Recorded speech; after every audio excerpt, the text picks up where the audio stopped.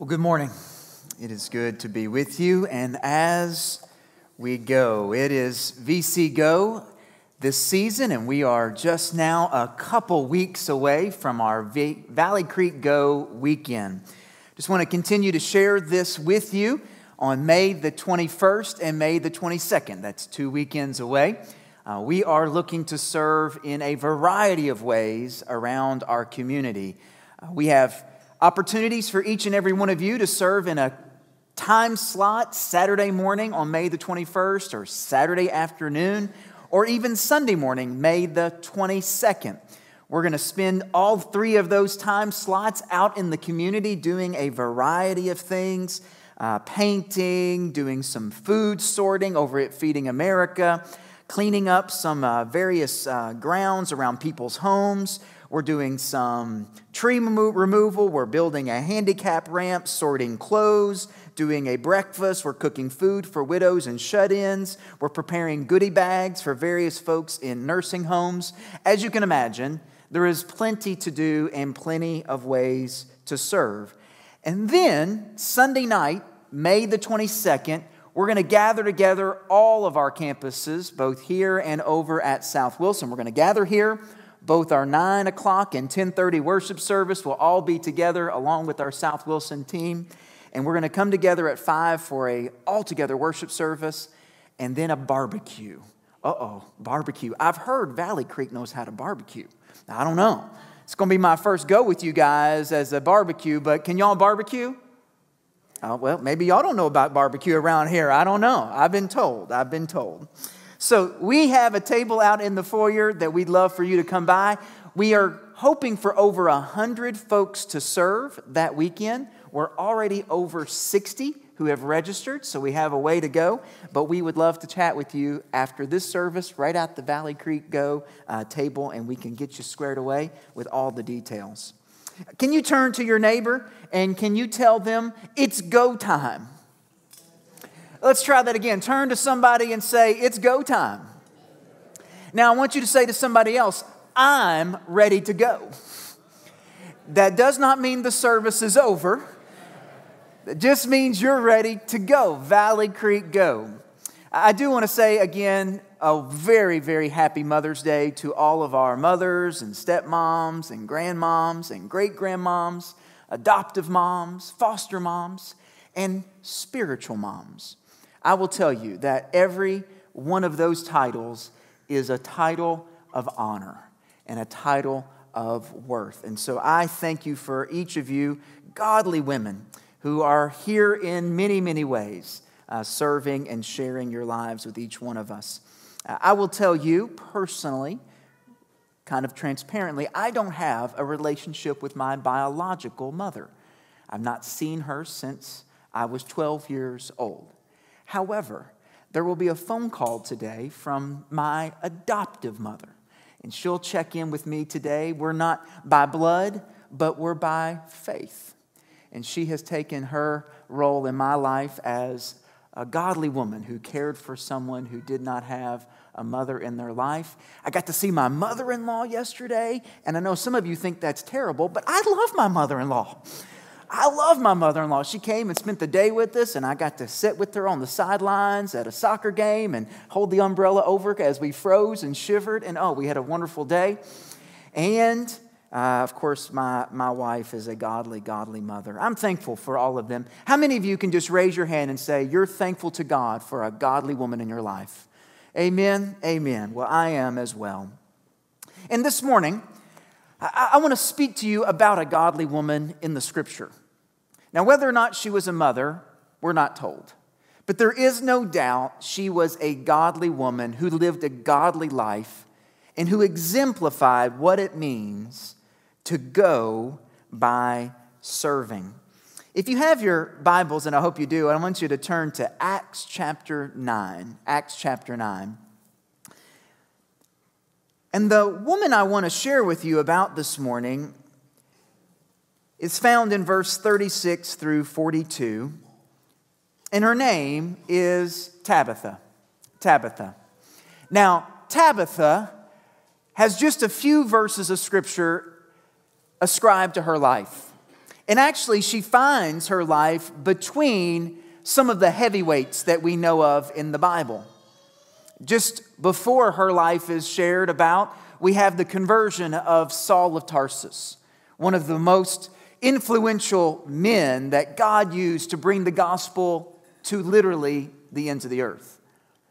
On the other side of her life, we have the work of the Apostle Peter, Peter the Rock, the one that Jesus said his confession was critical in knowing what it means that he was the Son of God sent from above.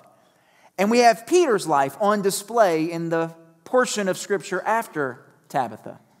But in between those two pillars, we have a woman who, in my opinion, is just as strong and just as formidable as the Apostle Paul and the Apostle Peter. Her name, Tabitha, is what we know of her as, but she had a nickname or another name, Dorcas. Can you turn to somebody around you and say, "You're a dork"? Now, maybe you don't want to say that, but today that is the most of complimentary descriptions. I grew up at Lewisport Baptist Church over in Hancock County, and there was a women's Sunday school class named the Dorcas class. And as a little kid, I thought that was the funniest thing I'd ever seen. I'd go by their classroom, and there on this big side wall was a banner with their name, the Dorcas class. And I thought, oh, that's where they send all the dorks. Well, little did I know, that was a group of godly women who were using that term to represent a life of service and of devotion to Christ, because the class was named after this woman of Scripture, a formidable woman of service and of reputation. Let me read about her life in these verses, Acts chapter 9, verse 36 through 42. The Scripture says, "Now there was in Joppa a disciple named Tabitha, which translated means Dorcas. And she was full of good works and acts of charity. In those days she became ill and died. And when they had washed her, they laid her in an upper room. Now, since Lydda was near Joppa, the disciples, hearing that Peter was there, sent 2 men to him, urging him, 'Please come to us without delay.' So Peter rose and went with them. And when he arrived, they took him to the upper room. All the widows stood beside him, weeping and showing tunics and other garments that Dorcas made while she was with them. But Peter put them all outside and knelt down and prayed. And turning to the body, he said, 'Tabitha, arise.' And when she opened her eyes, and when she saw Peter, she sat up. And he gave her his hand and raised her up. Then, calling the saints and widows, he presented her alive. And it became known throughout all Joppa, and many believed in the Lord."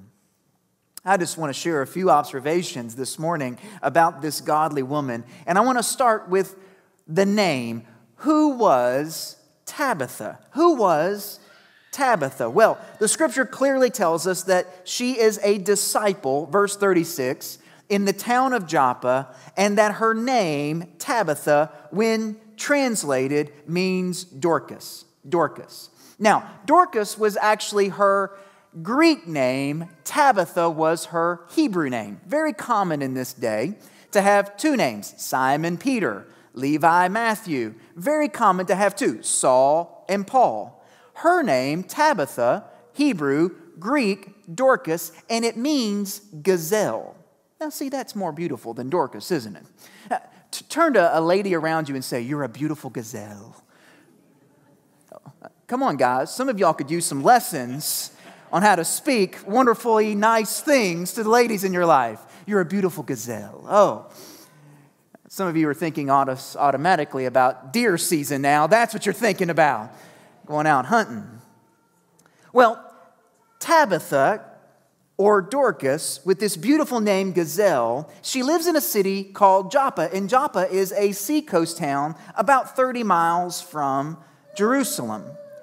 And her defining characteristic, the thing that she is known for among all the people of Joppa, particularly all the followers of Jesus in Joppa, is that she has a heart for other people. She's got a big heart for serving others. Verse 36, the rest of it tells this, and forgive me, but English translators, Bible translators in English, they cannot figure out how to describe her accurately because the words used in the original language don't have a direct connotation in our English language. And so the translators do different things with verse 36. The English Standard Version says that she was full of good works and acts of charity. The New Living, which is a paraphrase, tries to bring it in a modern sense. That she was always, keyword, always doing good and helping the poor. Probably the New American Standard does the best, as close as it is to the actual text of the original language. This woman, Tabitha, Dorcas, was excelling in acts of kindness and charity, which she did habitually, which she did over and over and over, that she excelled, that she was always doing good for the poor, always showing kindness and charity to others, always helping those who needed help. She was so committed to this that the description of her life is she excelled and she did this habitually over and over and over and over. Man, aren't you thankful for women in your life and women in Valley Creek Church that excel and habitually act in service to other people? Amen? Man, we got some here at Valley Creek, don't we? We do. Y'all can say amen to that. We have some women in this church, and we are so thankful to God for them, who habitually excel in showing kindness and charity to others. That's just who they are. And we're thankful for them. And that church there in Joppa was thankful for her. Her life was descriptive of serving people over and over and over again. And we actually know which group she served the most. Which group she served the most, because the scripture tells us that something terrible happens in her life, something difficult, death, and because of her loss in the congregation, this group of believers in Joppa are willing to do anything to get her back, to have her helped, to have her healed. So they learned that the Apostle Peter, one of the disciples of Jesus, is just 10 miles away. He's just down the road a bit.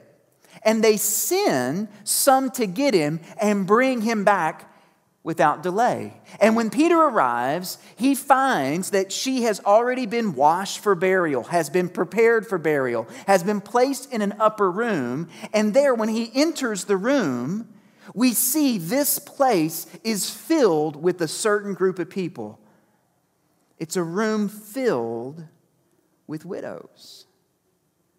Verse 39 tells us that when Peter arrived, they took him to the upper room, and all the widows stood beside him weeping.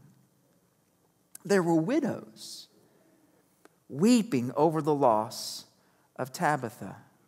I want you to lean in with me here. This is going to take just a minute of developing of an idea that I think is true to the Bible and shows how important her life is. The ministry of deacon began in Acts chapter 6. We're in Acts chapter 9. The ministry of deacon began because in the city of Jerusalem there were widows who were Greek widows and Hebrew widows.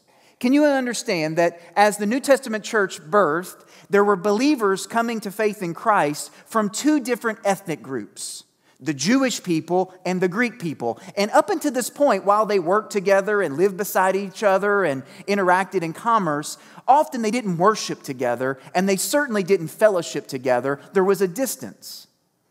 And so the Hebrew widows, the Jewish widows, would be cared for by the new believers in Jesus, but the Greek widows, those from the other side of the tracks, if you will, were being left out. And so the original design of the deacon ministry was to care for the widows, both halves, but particularly the Greek widows who were being left out of distribution of food. I mean, a woman who had lost her husband in this time and in this day was destitute. I mean, they could be enslaved. They could be victimized.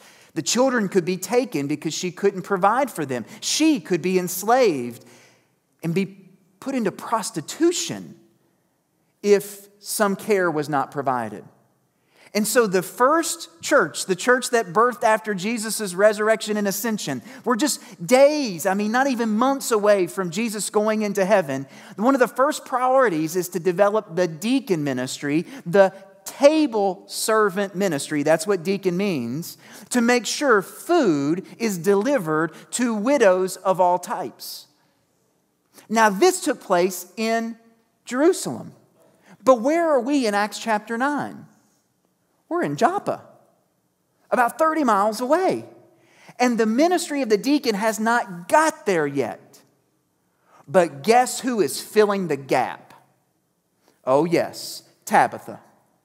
This lady, this gazelle, the name Dorcas, this beautiful woman is serving in the gap of deacon without the title, without the role, without the official blessing. She's doing the work of serving widows because that's where the need is. That's where she feels her gifts can be most used. Friends, let me tell you, you don't need a title to serve. I might need to say that again. You don't have to be a deacon to serve somebody in the name of Christ. Anyone can serve if they see a need. You don't have to wait for the church to put you in an ordination or put you in some ceremony or put some blessing on you. You don't have to have a certificate on the wall to serve somebody in the name of Christ. We are all called to serve. We are all called to use the gifts and resources we have given by God to bless and encourage people. Just because there were no deacons in Joppa didn't mean there were no needs or widows in Joppa.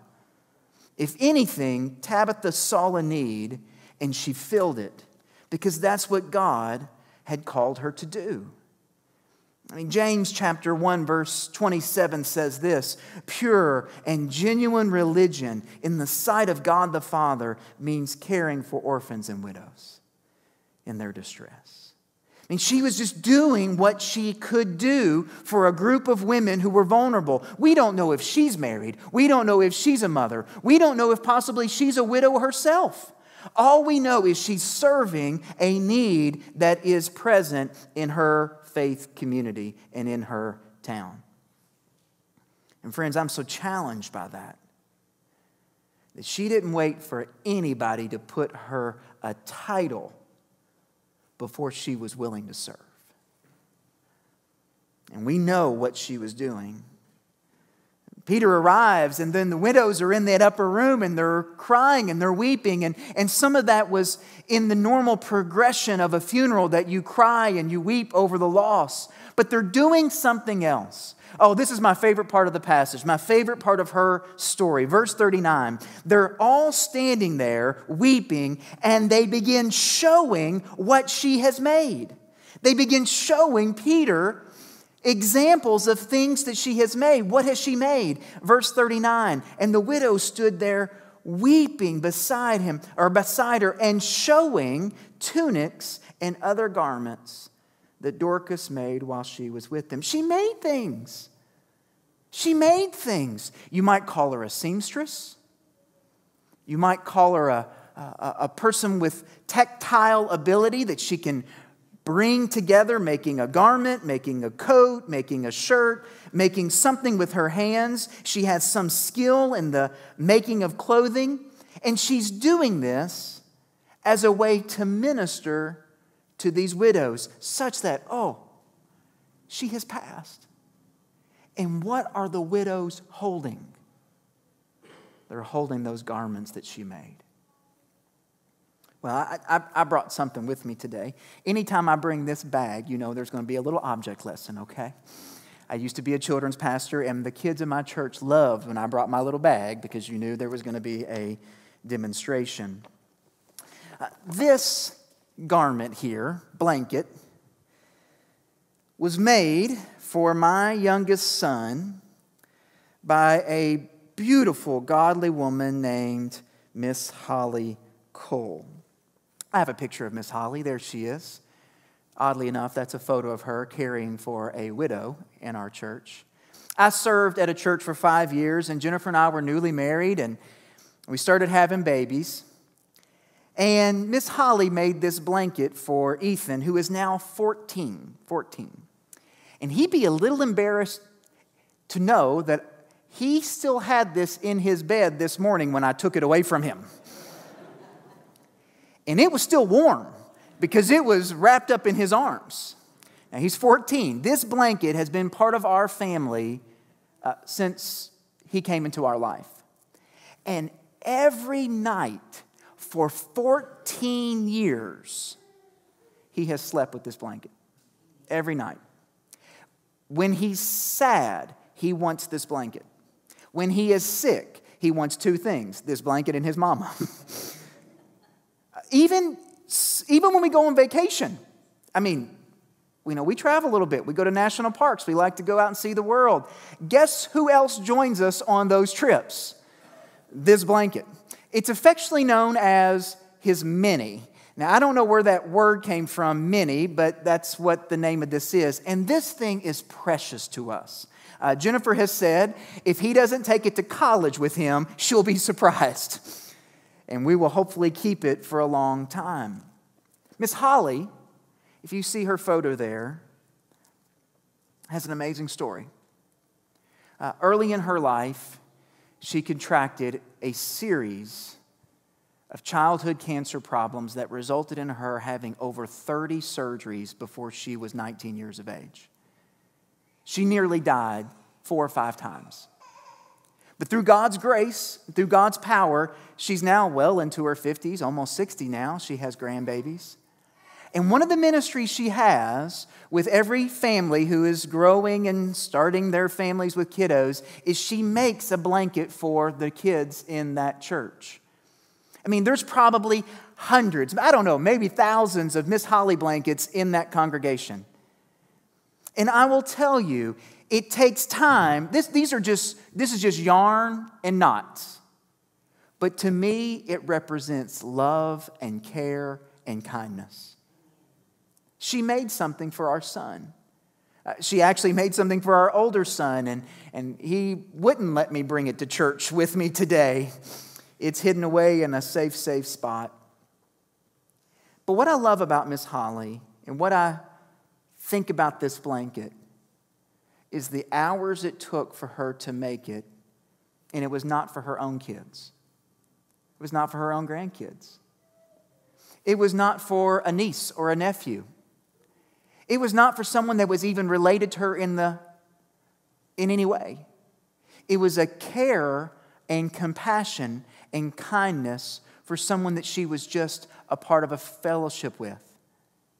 And I want to bring this to you, and I want to challenge you with her life and her story. These kinds of things make a difference in the lives of those around us. When we serve using the resources that God has given us, using the talents and the gifts that God has given us, when we use that to serve and to encourage others, it shines a light, not for the person, but for Christ. It shines a light for God in their hearts and in their homes. The scripture says in Ephesians chapter 2, verse 10, "For we are God's masterpiece, God's handiwork.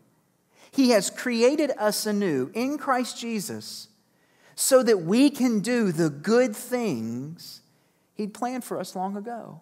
I mean, for a moment, friends, imagine God in His crafting and in His forming and His shaping of your heart and transforming of your life and giving you a new identity in Jesus and filling you with His Spirit and giving you talents and abilities and skills that come directly from His hand. All of that handiwork, all of that crafting is such that He has good works for you to do that were prepared millennia ago. There are people in your community and in your town and in this congregation who are designed by God to be the recipient of the gifts that He's given you. And it's not for your glory. It's not for your reputation. It's to shine the light of Christ and serve in His name. We go by serving.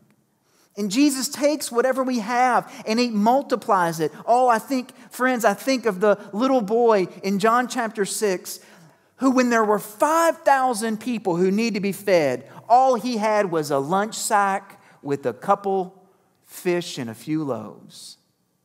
Not much more than a couple sandwiches. But in the hands of Jesus, oh, watch this, friends.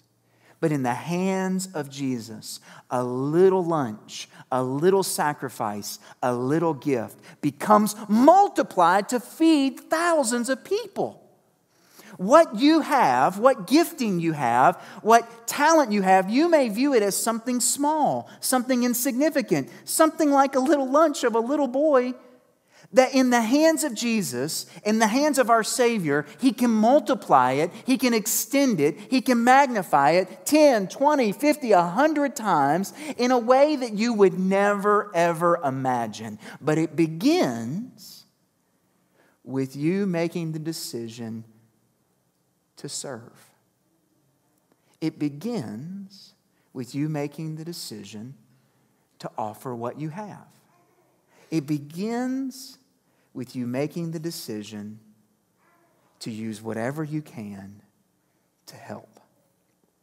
God has someone, many someones, designed for you to serve, designed for you to bless, designed for you to encourage. It just begins by you deciding to go, by serving. Well, let me conclude this message on the life of Dorcas. If I can invite the praise team to come and join me. The sad reality is that her life ended short. Her life ended short. Verse 37 tells us that in those days she became ill and she died. She gets sick. And I would interpret that to be that she got sick and died quickly. Surprisingly, not long drawn out, but something that has a speed to it. And even as the people of the Joppa church are preparing the funeral and preparing her body and weeping and mourning her loss, they remember that Peter is not too far away, and they have already sent someone, and they have hoped that possibly he could come. No assurance that she would be raised from the dead. I'm not certain that was ever in their hearts or minds. I'm not certain that they ever thought that if Peter came, maybe there would be a resurrection experience. But nevertheless, they send word, and I only interpret that to mean they loved her so much, and she had given so much, that the thought of her not being in their faith family was devastating to them. So that they made a request. And as we see from the Scripture, while her life ended very quickly and very soon, her life was remade. Her life was remade. I mean, certainly Peter arrives and he sends out all those who are mourning. He pushes those outside of the room exactly as Jesus did with the little girl in Jairus' home that Peter observed himself when they sent out the mourners. And using the exact same words that Jesus used in that little girl's life, he says, "Tabitha, arise, awake." And she comes back to life. And the scripture says that he takes her out, verse 41, and he calls all the saints and all those widows to see her, and he presents her alive. Oh, don't miss this, friends. And the scripture says, and many became followers of Christ from that day. There was something about her resurrection that even compelled the gospel to go forward more. And I want to close on this thought. All of us were dead in our trespasses and sins. All of us were living a life unto ourselves. But praise be to God, we were transformed and made alive through Christ. And by Christ living in us and giving us purpose and giving us hope and giving us gifts and talents, we then are remade. And I don't know this to be true. You can call me a Bible heretic if you like. I don't have any biblical instruction to back up what I'm about to say. But what I think, and maybe I'll ask one day, is I think when she rose up, she went right back to the thing she was doing before she died. Making things for widows, serving in that church, blessing those around her, using what little talent she had to be a light for Christ. I think she was remade and she went right back to work. Because those who have been transformed by the blood of Christ, they're not selfish, they serve. They don't focus on themselves. They try to focus on others. They say, I don't have much in the way of long life, or I'm not going to be here forever, but the time I have, the breath I have, the abilities I have, I'm going to use to be a light for Christ, and I'm going to do it to the best of my ability until I see Him face to face. And I just want to ask, would that be descriptive of your life? Would it be descriptive of my life? That we go by serving. Friends, you don't have to have all the money in the world. You don't have to have the ability to sing on a Nashville stage. You don't have to have some corporate title that makes you prestigious. You just have to make the decision. Are you going to use what you have to be a blessing to others? Or are you going to use the talents God's given you to be a light for Him? I promise you there are people in your family and in your church and in your community that God has designed for you to serve. It just all begins with whether or not you're willing to give. I'm going to invite you to bow your heads for a moment. And I have one final question. And we're going to sing a song of response. And if God is moving on your heart, you feel free to pray. You feel free to come to this altar. You feel free to make any decision. But I just want to ask you this one question. When you see Jesus face to face, will He say, "Well done, good and faithful servant"? Will He say that? Will He say to you, "Well done, good and faithful servant. You were faithful with little things,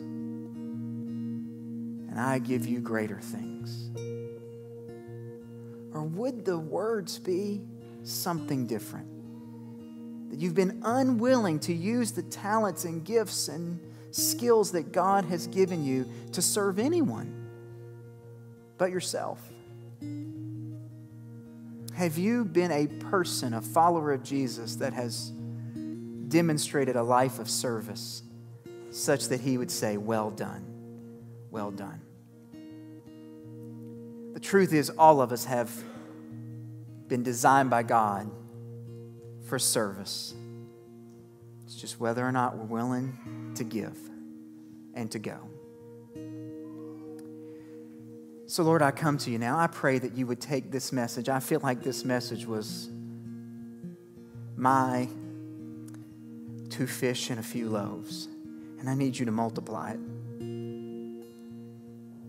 Because I want, and I pray, and I know your heart is for Valley Creek to be a place and to the men and women and brothers and sisters of Valley Creek to be a people of service, to be a people that go by serving.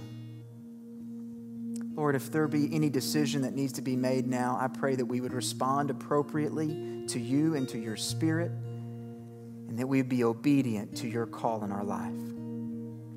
We pray this in Jesus' name. Amen and amen.